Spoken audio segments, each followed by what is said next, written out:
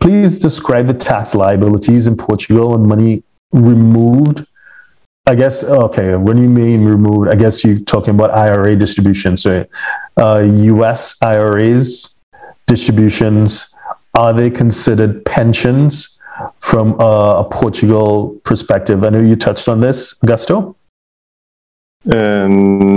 Yes, we need to evaluate the nature of the income. I understand that also from an US perspective in terms of qualification of the income. And for example, double tax treaties would be treated as a pension income. Yes, that's correct.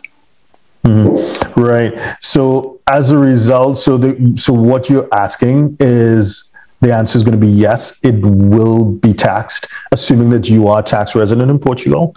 It will be taxed by Portugal.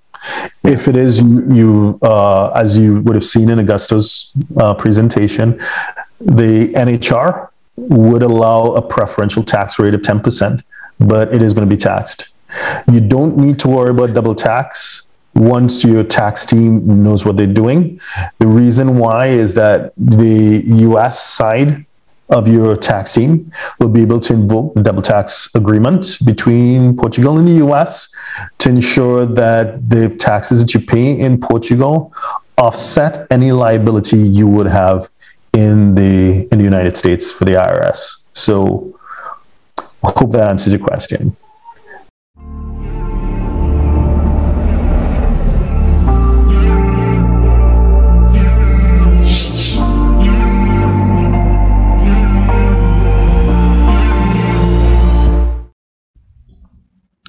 Please subscribe, like, share, and comment below.